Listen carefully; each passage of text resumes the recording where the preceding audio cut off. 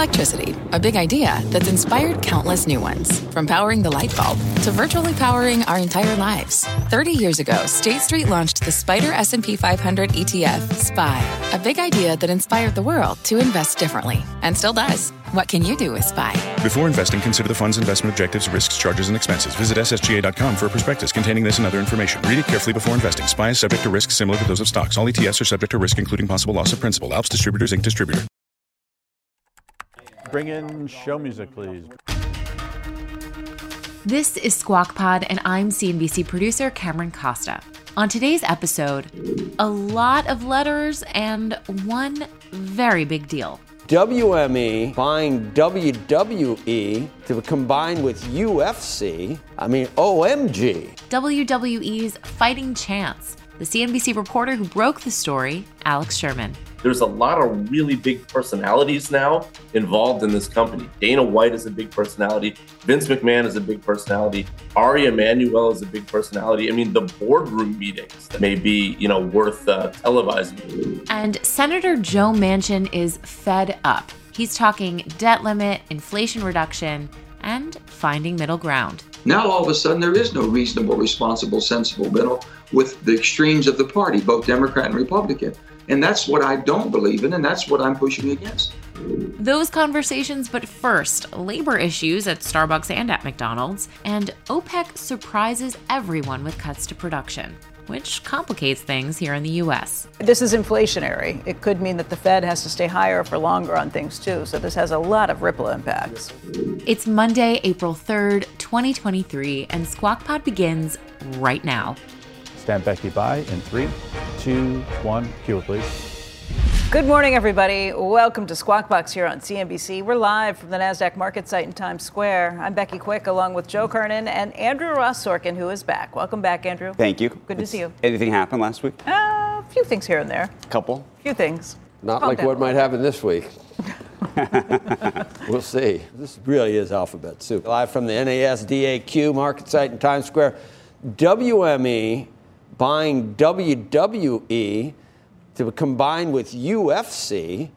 I mean, OMG. I mean, do we never need to, we don't Well, who's need the to. CEO? Very nice. WTF, Very nice. man. Very I mean, nice. this is, Can right? you do the rest of the show in three-letter? I'm going to, could we, is that what it's come to? We're going to talk about OPEC. You know who really can do that? Young people. And they say things that I don't know a lot of them, and I look them up. And they're good. Sometimes, too. A lot of them are good. I'm Joe Kernan. LOL. LOL. ROTF. LMFAO. But the real story, crude oil prices, which are jumping after OPEC Plus announced that it was slashing output by 1.16 million barrels a day. Saudi Arabia called this move a precautionary measure that's targeted towards stabilizing the oil market. This came as a big surprise to people everywhere. Those cuts will start in May. They will last until the end of the year. Oil prices had tumbled last month and through the quarter as traders feared that the banking route could dent global economic growth. You have to think that that is what the Saudis were thinking, too.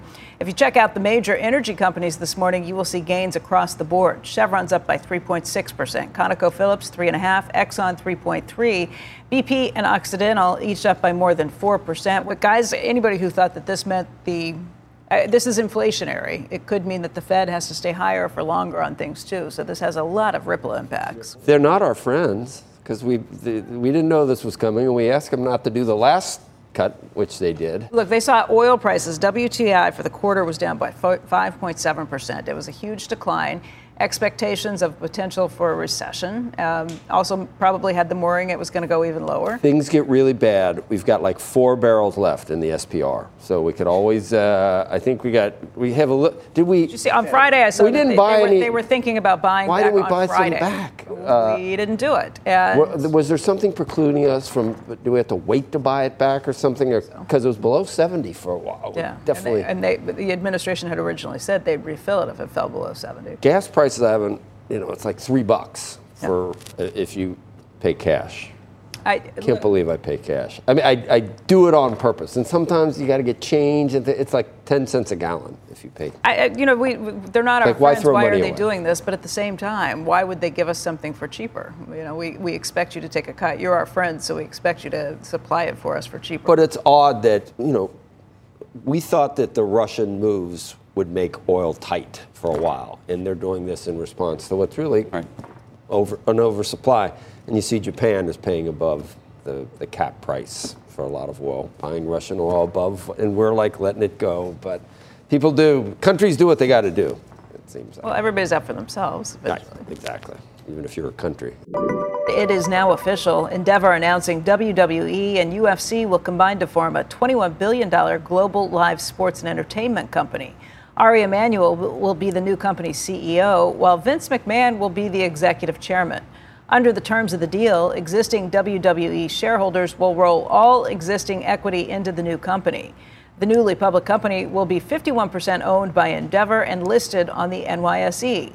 McDonald's is temporarily closing its U.S. offices. It's like corporate offices this week as it prepares to inform corporate employees about layoffs. This is a Wall Street Journal report citing an internal email that told U.S. employees and some international staff to work from home Monday through Wednesday of this week so it can deliver staffing decisions virtually. McDonald's hasn't disclosed the number of employees who will be laid off. When I first saw it, and my son messaged me because we do go occasionally, and I always joke, no, we can't go today. It's closed.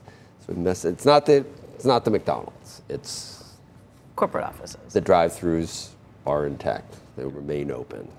So I liked what you said at the top. Cowards. Oh, yeah. Stay home. We got some. Yeah. That's we don't like, want to see you in person when we lay you off. Someone broke up with like a long time, I don't know, the girlfriend. Yeah. Well, who was it? It was Charlize Theron who ghosted Sean Penn, right? Just like, forget it. You don't exist anymore. That's cold. That's cold, but it's easier. That's hard to do with an employee, though.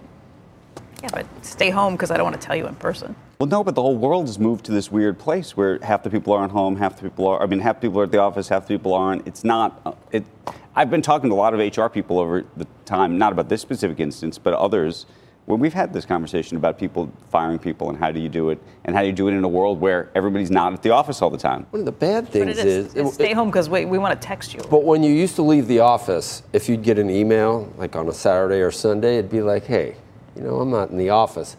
I actually thought about that over the weekend because I was, Manchin was doing all this stuff. I said, we should have Manchin. So I'm like, where are these people? I'm texting you about Manchin. Why? And they have to answer because I was thinking, wow, can you do that on a weekend? Can you expect people Yes, to you can. respond? And that's what's happened to the world. Because of the remote. Yeah. You just 24/7, right? I guess it is. That's what I thought. It's like, wait a minute. They do everything from home anyway, so they can do all this stuff from home, right? Even though it's, live by the sword, die by the sword, I guess. Starbucks has now fired Alexis Rizzo. That's the employee responsible for trying to ignite that Starbucks Workers United campaign. The move coming, of course, just days now after former CEO Howard Schultz testified on Capitol Hill about the coffee chain's alleged union busting. At least that was the allegation that was made. Rizzo worked as a shift supervisor for 7 years, and she served as a union leader at the Genesee Street store in Buffalo, which was one of the first 2 stores in the country to win its union campaign. In an interview, Rizzo told CNBC her store managers fired her after she finished working her shift on Friday. They told her it was because she had been late on 4 occasions. She says in 2 of those instances she had been late by only 1 minute. A Starbucks spokesman telling CNBC that Rizzo had missed more than 4 hours of work over the course of those instances. And Rizzo said that she is going to fight for her job and wants to be reinstated. So the drama over Starbucks and the union continues. If she was only late on one, is there a car? Or do you punch in? I guess. I don't know. If how would you're you know late by a minute, someone's like, how do you miss 4 hours? By the way, now, do you know how a lot of them work? How? Some people are now doing GPS. So when you come in with like ring fenced into an area, now I don't know about Starbucks, but I'm saying this has happened in restaurants, it's happening in factories, so people actually don't have to what if punch you don't have you don't get counted as showing up for work? I suspect there's another way to. No, I occasionally forget my phone. I suspect there's another way to do it. For those when your battery doesn't work. The same thing like if you go to the airport and your phone cannot be the boarding pass, you can print one out. I'm sure that they have options for it. Cheese will be next. Coming up on Squawk Pod, the ways of Washington. Senator Joe Manchin on inflation, energy, and the debt limit. We have to make an attempt to pay down debt and start showing people we're serious about the crippling debt that we've incurred. He's fed up with both parties, and he says he's not the only one. You still Democrat? Joe, I'm not a Washington Democrat. From their innovative practice facility to unmatched views from the fairway, the PGA of America is helping lower scores and elevate fan experiences with 5G solutions from T-Mobile for Business. Together, we're using AI-powered analytics to expand coaching tools and bringing fans closer to the pros with 5G connected cameras. This is game-changing innovation. This is the PGA of America with T-Mobile for Business. Take your business further at T-Mobile.com/now. What's on the horizon for financial markets? At PGIM, it's a question that over 1,400 investment professionals relentlessly research in pursuit of your long-term goals. Specialized across asset classes, but united in collaboration, our teams provide global and local expertise. Our investments shape tomorrow, today. Pursue your tomorrow with PGIM, a leading global asset manager.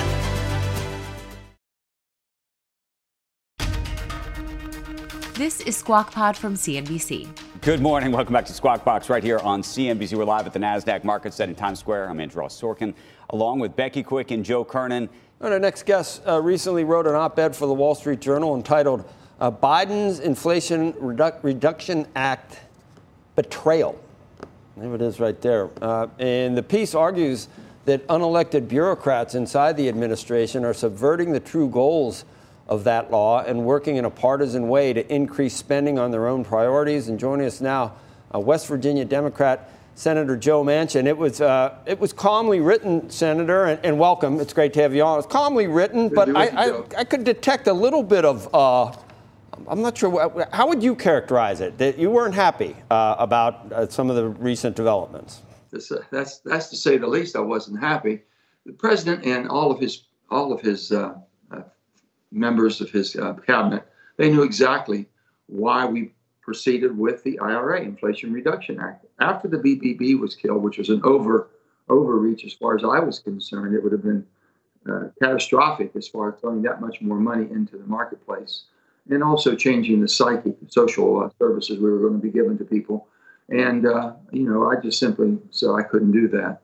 And then come back and do something such as this. Well, this was really instigated by what Russia did in the war on Ukraine and using energy as a weapon, Joe. And so I said, we've got to do something energy. We weren't energy independent. We weren't energy secured at that time. The administration had been moving away from the dependable, reliable fossil, which our country needs, until we have the new energy of the future that's going to be replaced. But you can't eliminate something before you can have something to replace it with. So I said, we have to produce more fossil in the cleanest way possible while we're investing in the new technologies of the future. We talked about all this. We have to start paying down our debt, and we have to make an attempt to pay down debt and start showing people we're serious about the crippling debt that we've incurred.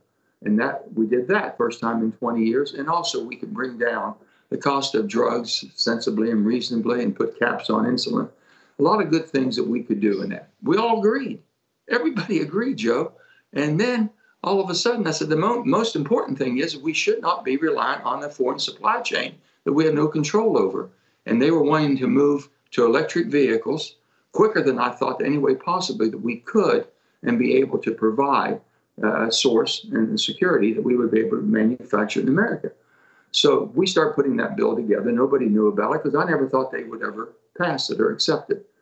That started in late March, and by June, things had gotten a lot worse with the war, gotten worse with inflation, and gotten worse with the cost of gasoline and energy cost for people. So then we started talking again, and we all come to an agreement that's what we would do.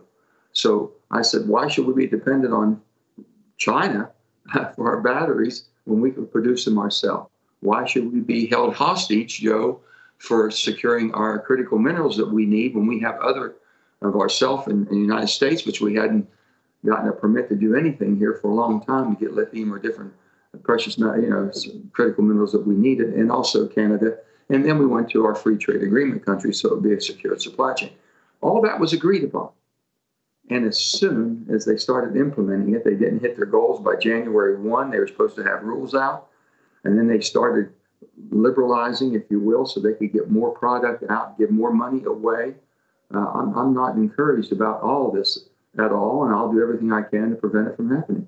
Yep. And you actually take it to what this means for our overall debt picture, too. And I haven't seen many people in your party, it's pretty solidified, Democratic Party, but for you to say, okay, the Republicans should not threaten otherwise that we're going to do this debt ceiling. But then you go on to say, do you really think that there's no room to negotiate? And you're really urging President Biden, and in my view, taking Speaker McCarthy's side in this. As a Democrat, when he wrote that letter a week and a half, 2 weeks ago, where he said, there's things that we can do. It's insane not to negotiate with $32 trillion of debt. It's insane not to try to negotiate.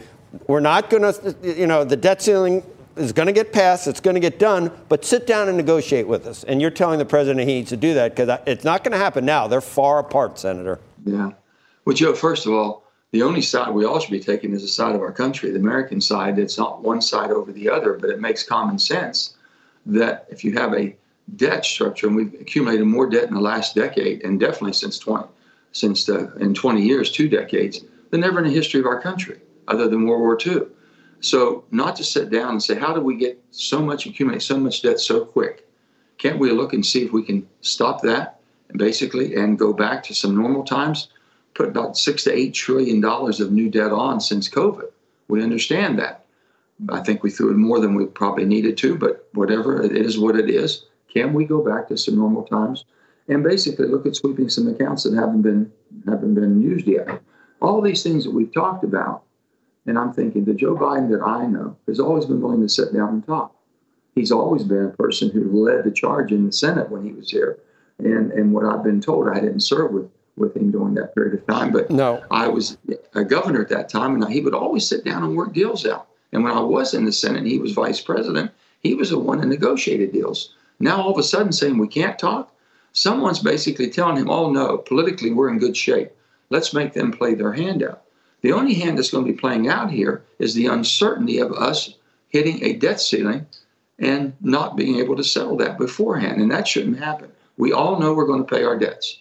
We all know that we're going to secure the good faith of our Treasury. We're going to do that. But can't you at least say, hey, can we basically just put a cap on what we're expending as far as in our spending? That's all. You go as far as to say that, let's have and you started saying it here, let's have the interest of the country in mind, not the interests of extremists in our party. And I mean, that's a loaded point that you're making there. And there are, I guess, a lot of Republicans that has been the criticism that President Biden is not the President Biden that you would have known when he was a senator if you hadn't been a governor, that he is mainly appeasing that wing of the party with a lot of the things he's done. Well, I think the president knows that. I think that he's been pulled too far left in some of the decisions. Joe, you cannot run this country from the extremes. I think the extreme right, the Tea Party's taken them too far to the right. The grand old party isn't quite as grand as she was at one time. And the Democratic Party, the solid Democratic Party that I grew up with and what I believed in, is not that party today. We've been extreme. Okay, Are you a Democrat, Senator? Are you still a Democrat? I'm not a Washington Democrat, and I've got a lot of friends and associates. Did you leave the Democratic Party, or did they leave you? Well, I think basically both parties have left our tradition of what we were and what we have been and how we built this great country. We've all been able to identify a problem. We had different methods of solving that problem, but we could always come back to the reasonable, responsible, sensible middle. Now, all of a sudden, there is no reasonable, responsible, sensible middle with the extremes of the party, both Democrat and Republican. And that's what I don't believe in, and that's what I'm pushing against. I think there's people like myself that are just tired and fed up. They can't take any more, Joe. They're worn out every day. It's some crisis, and we continue down this path of making everything a crisis when it shouldn't be a crisis. We've accumulated the debt. Let's pay it. Let's make sure we don't repeat it. We paid down debt for the first time with the Inflation Reduction Act. Now they're beating the crap out of trying to put more money out to put us back where we came from. Senator, Speaker McCarthy's got some members of his caucus that have him in a certain, I don't know whether they have him over a barrel, but he has to listen to a lot of different people. Yeah. And then you've got the president, and we see what he's been saying. Just, there's no room for negotiation whatsoever. With a little bit of tremors in the financial sector, you see what happens. You can imagine what a debt ceiling issue would do to the financial markets. How is this going to play out? There's not that much time left, Senator, and both sides seem like they're really dug in. So, I mean, I appreciated your op-ed piece, but I still don't see any resolution that looks Joe, like I'm talking to people on both sides of the aisle. Somebody's got to come forth, and I think we can do that and put something forth. Everyone's afraid to say anything because they say, well, what are you going to cut? So how can we weaponize trying to get your financial house in order and use it against you in the political election next year? And only in America do you start the next election a day after the last election. I can't believe that. And next of all, we got to do our job this year. We know 2024 is going to be a high-stakes election year. But can't we get through 2023 and put our house in order, stabilize things? That's all we're trying to do, Joe. And you make a decision. I saw on some of the weekend shows you said it's a possibility for you to seek national office. You said you won't think about that till the end of this year.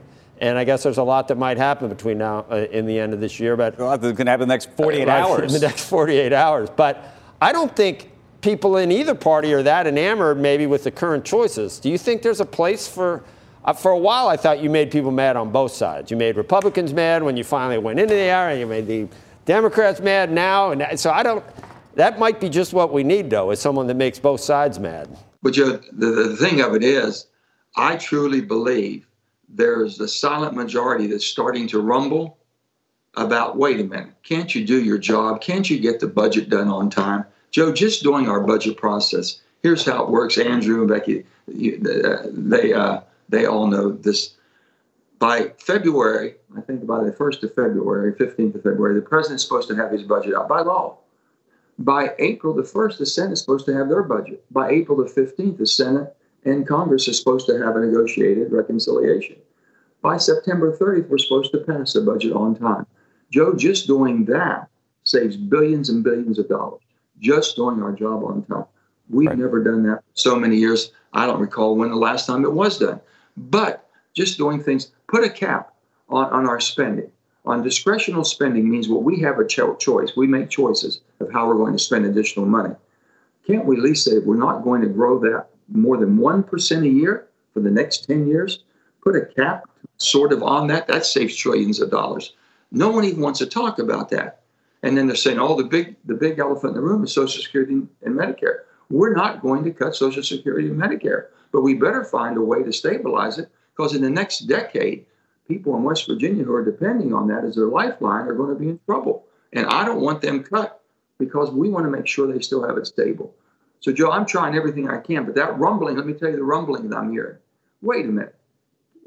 Can't we do something better? Can't we force these sides out of their respective corners and come back and make some decisions that help our country? And no one's talking about that. We're demonizing everything, and we're rewarding bad behavior. Well, you are, and we'll always have Davos, Senator, but now you've been on here, and we want to see you in studio. And when you're speaking to the Squawk audience, you're speaking to people you need to reach, Senator. So it's good. Well, these people need. Let me tell you, the people we're reaching right now, Joe, need to speak up. They're the ones feeding the beast. They're the ones feeding the beast. That's true. That's true. Until they demand.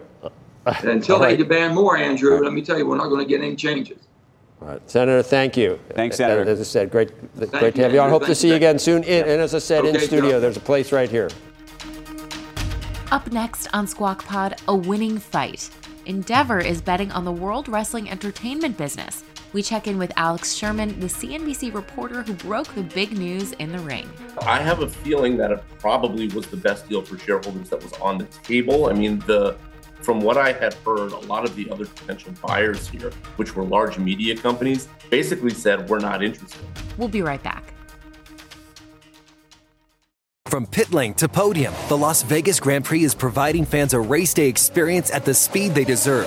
With the help of T-Mobile for Business, our 5G advanced network solutions are powering race day operations with event-wide connectivity. From streamlined gate entry to an immersive app, giving fans blazing fast access to the sport they love. This is accelerating innovation. This is the Las Vegas Grand Prix with T-Mobile for Business. Take your business further at T-Mobile.com/now.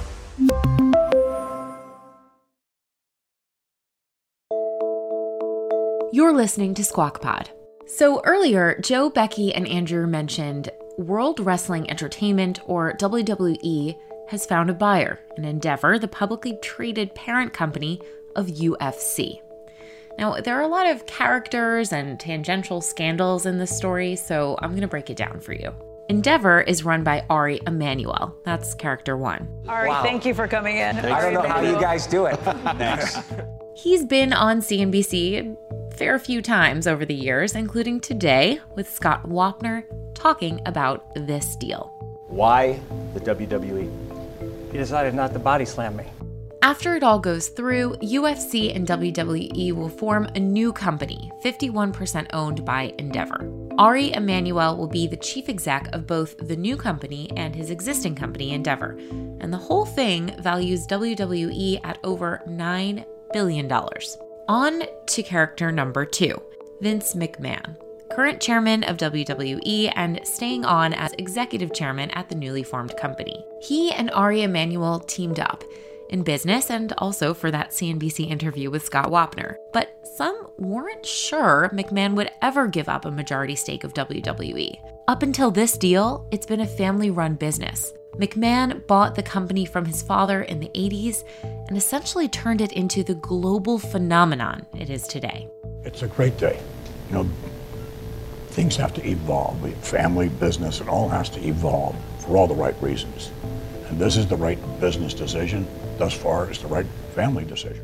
McMahon was originally the CEO, but he retired, briefly, last summer when multiple allegations of sexual misconduct came to light, and so did the $12 million he paid those women to keep quiet.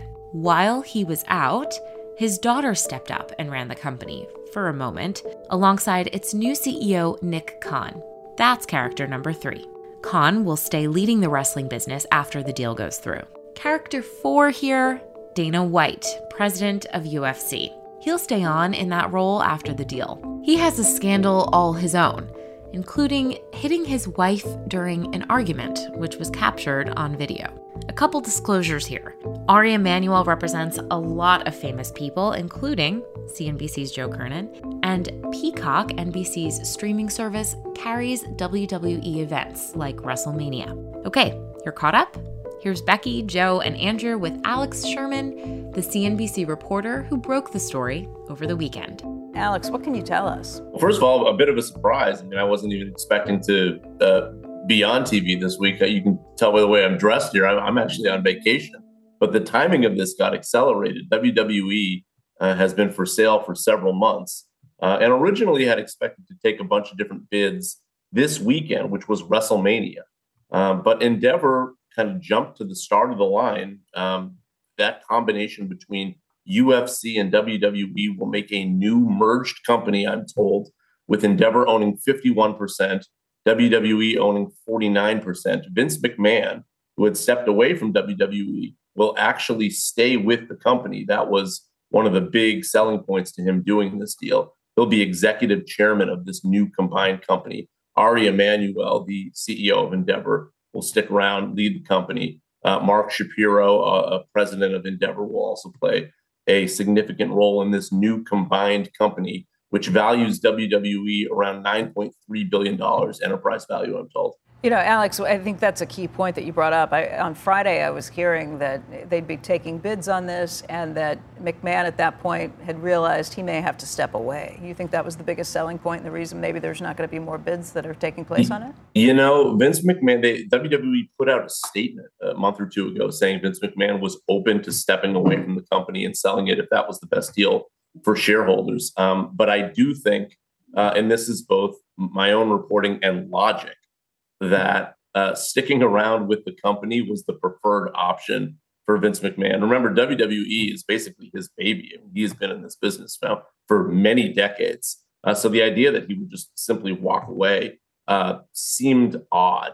This idea where he's basically just rolling over all WWE shareholders, just rolling over into this new company, allows him to keep going with the company. It also gives option value to his kids, of course. There's a bit of a succession element going on here where Stephanie McMahon had jumped in to be the CEO until very recently and had just recently stepped back. So that what happens to her and her role with the company remains an open question moving forward as well. Alex, what happens to Dana White, who, of course, runs UFC? He was somebody that I think people thought if there was ever a combination like this, he might actually get the top job. That sounds like that's never going to happen under these kind of circumstances. No, I mean, he keeps running UFC, so that's what happens to him.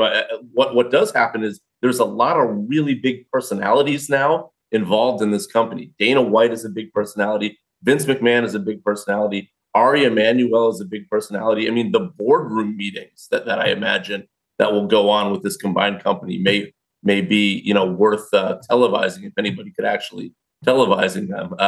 But also from that front, that may have been an appeal for Vince McMahon, who had to step down from WWE, maybe 6 months ago or so amid sexual misconduct allegations. Then he came back to the company to sell the company. That was the reasoning he gave. Basically, look, how can I sell this company that I'm the majority shareholder of if I'm not even involved anymore? I'm not even on the board. Right. So he came back, joined the board, did this deal, and now will stick around in a leadership role. That may be good news for McMahon and what he wants to do. Is it the best deal for the rest of the shareholders? Do you think there will be any lawsuits that come forth? People say, hey, this wasn't the biggest premium we could have gotten? Well, I have a feeling that it probably was the best deal for shareholders that was on the table. I mean, from what I had heard, a lot of the other potential buyers here, which were large media companies, basically said, we're not interested. That includes our parent company, Comcast. I was told Disney said we're not interested. Fox either didn't have a strong enough offer or wasn't interested, I was told. So, look, part of this is you just have to kind of see what's out there. WWE did that. I don't know the extent of the Saudi Arabia sovereign wealth money. That had been rumored, certainly, to be interested, but there's a lot of political risk if you were to sell to the Saudis. So Endeavor may have been the smartest, safest move if you were going to go forward with the deal. And look, a $9.3 billion enterprise value on WWE is a fairly significant premium from what it was trading at before all of these sale talks began. So, Alex, what do you think of longer term, what this means for Endeavor, the debt profile of that company? Ari will be the CEO of both of these companies. How does all of that now change in a good ways or otherwise? Well, the structure of this deal allows that debt profile on UFC not to be as big of a deal because they're not paying cash. It's just an all equity rollover. So from that standpoint, it's less of an issue from what I think a lot of people thought would be a major hurdle to combining these two companies, which is that you just can't lever up this combined company anymore. So in this case, at least that is not an issue moving forward. There's a major TV rights deal coming up for WWE.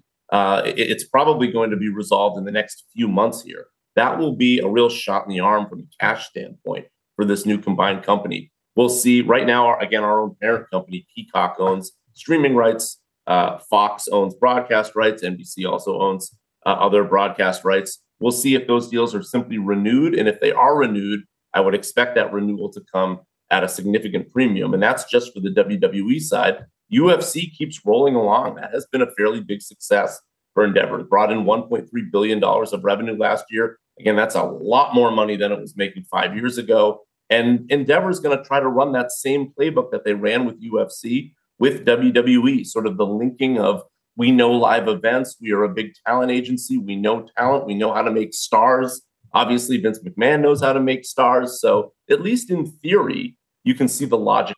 Isn't WrestleMania coming up? Is that where you are, Alex? You on vacation out there? Did you go to LA for WrestleMania? No, I'm in Florida. Okay. WrestleMania just happened. It just happened. It's already over. This past weekend, yeah. So I didn't get to see WrestleMania. So we broke that story like mid WrestleMania. I was hoping we might be brought into the plot line, like real time, where they turned on CNBC for ruining the surprise, that we expect to come this morning. But it was WrestleMania week on Wheel of Fortune. I happen to know that because it comes on after Jeopardy, but it was, and each of the contestants had a wrestling partner helping them with the hangman. I mean, I will say that's an interesting list of synergies that he just rattled off. The idea that we know how to make stars, we know how to do live events. And the last time we talked about, Alex, was betting on WrestleMania, on wrestling matches, where no one would scripted, even though it's scripted. only a few people know. Yeah, we broke that story a couple weeks ago, right? That WWE is starting to look into the idea of gambling on scripted matches. So I think that one's probably a little ways away still, because there's been a decent amount of pushback from the gambling companies. UFC is a long way from scripted. Yeah, that Alex, one last piece. Bleed now. Has the Endeavor side of the business, meaning the sort of Hollywood side, been impacted at all, either client-wise or Hollywood stars or studios saying, you know what, we don't really like this UFC thing, and we may not even like less the WWE thing, probably I would imagine because of McMahon himself and maybe some of these issues. And you've seen Ari come out publicly on some pretty big, what might be described as like social issues around Saudi Arabia. You talked about Saudi Arabia money and other things. And here you have these allegations against the guy who's going to now be his peer. And how important are the basket of deplorables now to Ari? Ari and the basket of deplorables do not seem like a match made in heaven. I guess, but it's all about, it's business, Sonny, so it doesn't really matter, right, Alex? I mean, I think Andrew's question is a real one. Assuming this deal is announced with what we think is going to happen pre-market today, I would imagine that Ari Emanuel is probably going to make some sort of statement or comment or have an interview. And that's a decent question for him at the time, to be like, look, do you expect any pushback coming from acquiring WWE? I mean, I would imagine there's probably some benefits to doing it too. But yeah, I would say that at least is a feasible question, that there may be a little bit of tension to bringing in a company that's run by Vince McMahon, given everything that everybody knows about Vince McMahon. But as to your point, Andrew, they also own UFC. They've been rolling along. There have been some problems with Dana White and that company too, from sort of a broader. No. There's people who are very upset about both Dana White. We were talking before during the commercial break about Slap. I don't know if you follow this show Slap, where they literally slap each other. They literally beat you. I mean, it is as terrible can get. So like the slap challenge they used to do on TikTok, that thing. Yeah, but it's the most harder. Intense. It is so intense and so upsetting to anybody. I mean, for me at least. But Alex, thank you for working on your vacation. Take the rest of the day. Yeah, that was your segment, right? It's 24/7 now, and your last. It is. So I'm here for you. We appreciate it. That does it for Squawk Pod today. Thank you so much for listening today and always. Squawk Box is hosted by Joe Kernan, Becky Quick, and Andrew Ross Sorkin weekday mornings on CNBC at 6 a.m. Eastern. And you already know this, but to get the best parts of Squawk Box right in your ears every day, follow Squawk Pod wherever you're listening now and turn on your notifications so you never miss an episode. We'll meet you back here tomorrow. We are clear. Thanks, guys.